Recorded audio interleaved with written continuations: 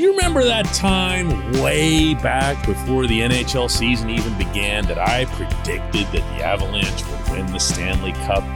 How about we just stick with that one and stop making other predictions? Good morning to you. Good Tuesday morning. I'm Dejan Kovacevic of DK Pittsburgh Sports.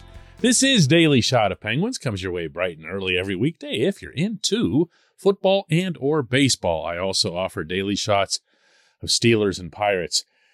Where you found this: Lightning 6, Avalanche 2 last night in Tampa in Game 3 of the final.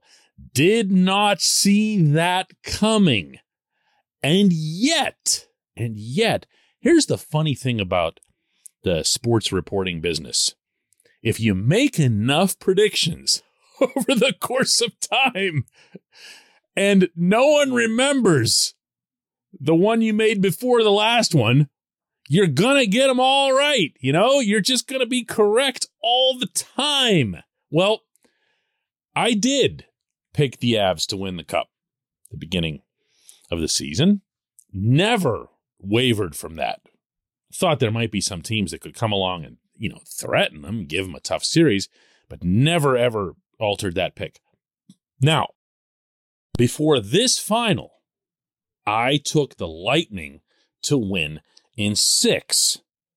First time I'd wavered, right? The reason for that was that I felt that there was such an enormous advantage in goal for Tampa Bay that it was going to basically dwarf all other factors. So, first 2 games of the series happened. Everyone knows how they went. Out in Denver, the Avalanche just completely crushed the Lightning, especially in Game 2. Just an absolute embarrassment for a 2-time champion to go through. And along the way, and I did say this, Darcy Kuemper really was never tested in the Colorado net.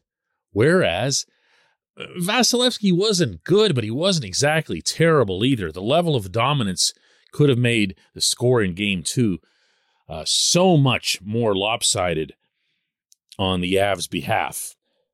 So it was after Game 2 that I said, right here on this program, and it's recorded, that, the Avs are just going to sweep through this. This is just such a cakewalk. There's just nothing to this. The Lightning look like they're done.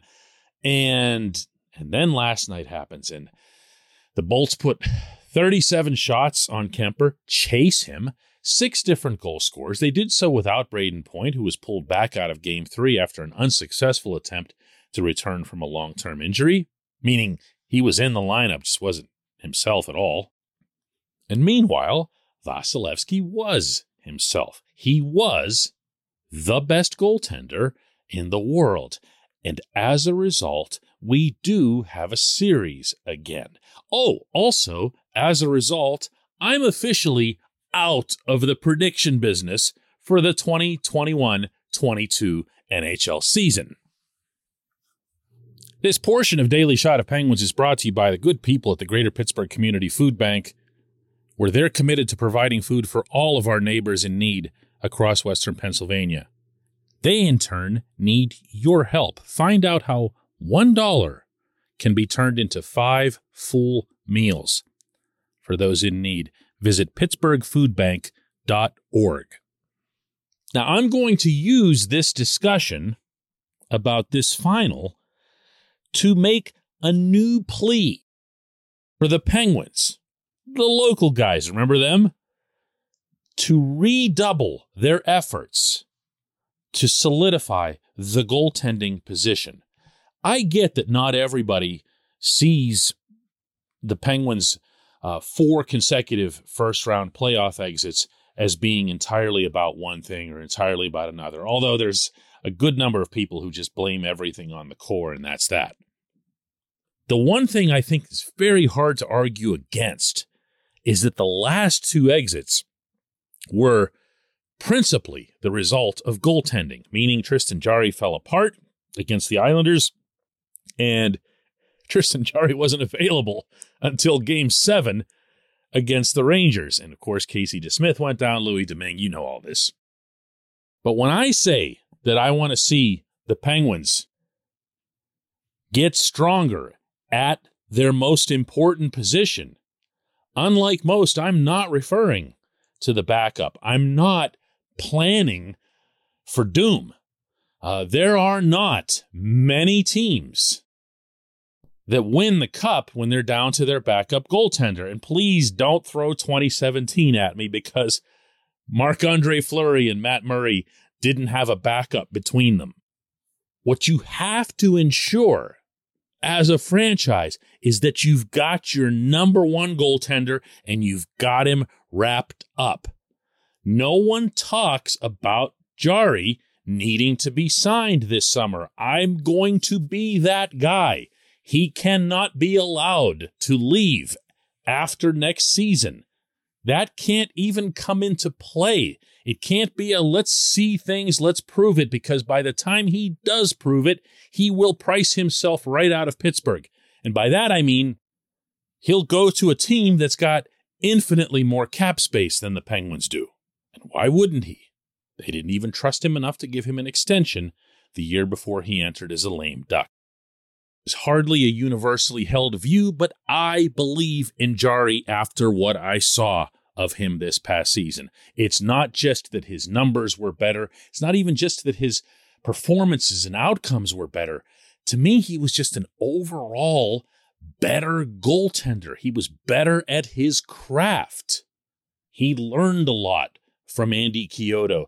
He cemented his mind, so to speak. I actually like the way that sounds. He cemented his mind. It sounds like he built a brick wall around it. And that's probably what he did for the most part. And that's okay.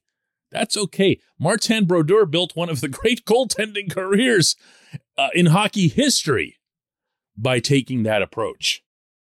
Jarry's the real deal, and he needs to get a real deal. It's going to take some significant money. And this is why, ever since Artemi Panarin's shot hit the back of the net in Game 7, I've been advocating above and beyond anything else that this team needs to find a way to clear out some of these overpriced defensemen and create cap space, not just for Evgeny Malkin, Chris Letang, or if you really want to get into luxuries, Rickard Rakell. Tristan Jarry has to be signed. We're watching every night on The Final why that's always the case. When we come back, J1Q.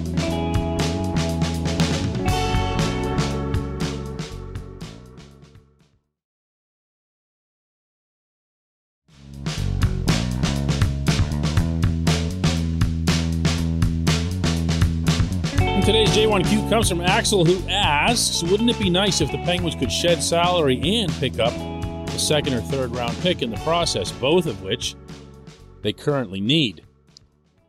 There are some interesting names headed toward Wilkes-Barre next year. Lukas Svejkovsky was impressive for the Thunderbirds, for example, but you can always use more.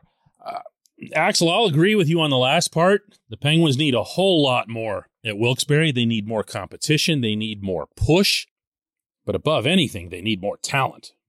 As simple as that, especially skill guys. And that's why I'm glad you mentioned Svejkovsky. He had 46 points in 33 games for the WHL finalists. The Seattle Thunderbirds had a really nice season and helped his team get, obviously, very deep into his league's playoffs. Good stuff, but, the list doesn't go a lot longer than that. Svejkovsky was a fourth rounder in 2020, and that's the way these performances have had to come. They've been from second rounders or third rounders or fourth rounders, and every time you get excited about one of them, whether it's a Sam Poulin or Nathan Legare or someone like that, and you go, yeah, here they come, here comes a draft pick, you sooner rather than later find out why they weren't a first rounder, meaning like Legare and others who were taken later. But what you're proposing there is, and don't bite my head off for this, but it's pie in the sky. There's no way you're going to move significant salary cap off the roster and get back a second or third rounder unless you're fantasizing that someone would do that for Jason Zucker. That's not going to happen. Zucker's a $5.5 million cap hit for a while. There's not a team that would take him for anything, let alone a draft pick in any round, let alone one that's in the second or third round. Even for a player with pedigree, experience, championship level leadership like a Brian Dumoulin is a really hard move. Why? On the wrong side of 30. Why? On the wrong side of $4 million. The salary cap is such a big, big issue in the NHL, and it's never been bigger than now when it's staying essentially flat. Ask any general manager, including Ron Hextall, because I've done this, what is their most valuable commodity? And he will, like this, come back with cap space, because he feels like he can get anything done if he's got cap space, but he doesn't have any. Which, incidentally, is why it was confounding that he didn't move Kasperi Kapanen during the season last year when he could have freed up cap space, blah, blah, blah, blah, blah. I've been over that. Understand, please, especially those of you who are new to this wonderful sport, that moving a player who makes money is very hard to do unless that player is really, really good. Because a lot of teams are like the Penguins where they spend all the way up to the cap, and even the ones that weren't doing that normally are being forced to do it now because of the post-pandemic flat cap. And that, by the way, is the only reason we still haven't gotten any news related to Evgeny Malkin, Chris Letang, Ricard Rakell, or really anybody since the Brian Rust signing, because they're trying like crazy to fit things under a cap that's not about to move anytime soon. I appreciate the question. I appreciate everyone listening to Daily Shot of Penguins. We'll do another one of these tomorrow.